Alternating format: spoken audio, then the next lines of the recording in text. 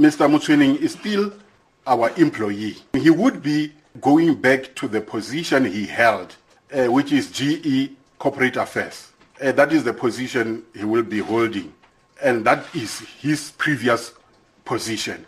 He did well for this organization. This announcement by SABC board chairperson Mbulaini Magube brings an end to days of speculation over what the public broadcaster planned to do with its former COO, Hlaudi Motsoeneng. Motsoeneng remains part of the SABC's group executive and will now be responsible for stakeholder relations in all the 9 regions. He says he is excited about his new role. I'm going to turn that position, that unit, to be a very interesting one. That position is very critical. That position deals with the issue of provinces, and all our radio stations, including news and other units, they are in those provinces. I'm going to make sure those provinces, they occupy the space, not Auckland Park. We need to make sure that we assist Emerging Production House. Earlier this month, the Supreme Court of Appeal dismissed with cost Motsoeneng's bid to challenge an earlier ruling that his appointment as a COO was unlawful and irrational. Motsoeneng has welcomed the judgment. The reason why I went for disciplinary hearing is because I respect those process, and I was cleared. I'm going to apply for the job.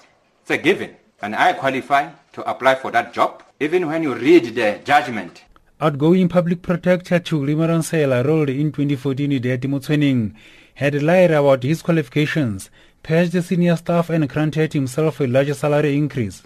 Madonsela says that they will investigate whether Motsoeneng has the necessary skills and qualifications to perform in his new position and whether due process was followed. Madonsela reiterated that she told the Communications Minister, Faith Muthambi, that it will be irregular to appoint Motsoeneng in another executive position at the SABC after the court found he was improperly appointed as COO. The SABC is currently in the process of reviewing Madonsela's report on Motsoeneng. Madonsela says that she is concerned about the timing of the review.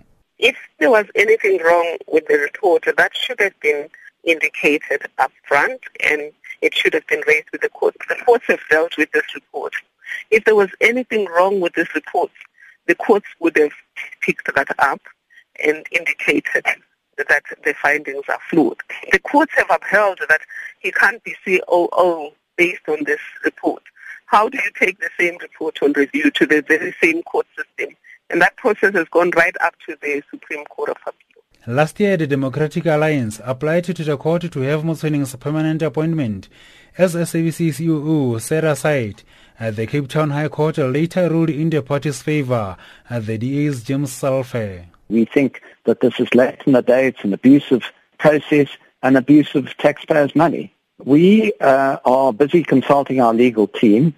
We regard the matter as being totally unsatisfactory, and particularly the statement that was made today that Mr. Motsoeneng is free to apply for the position of COO.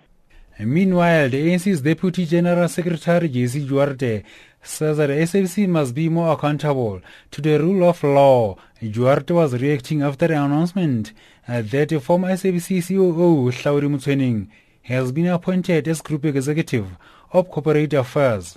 If Mr. Motsoeneng qualifies for that job where he is now, I have no problem. What we must be very cautious about in South Africa at the moment is to ascribe everything that goes wrong in institutions to the ANC. It is not an ANC decision to appoint anyone into the SABC. The SABC board has the independence to do so, but we are worried that the board needs to be a little bit more concerned about its own allegiance to the rule of law. It is still unclear when acting COO will be appointed. I'm Dita Batsotezi in Johannesburg.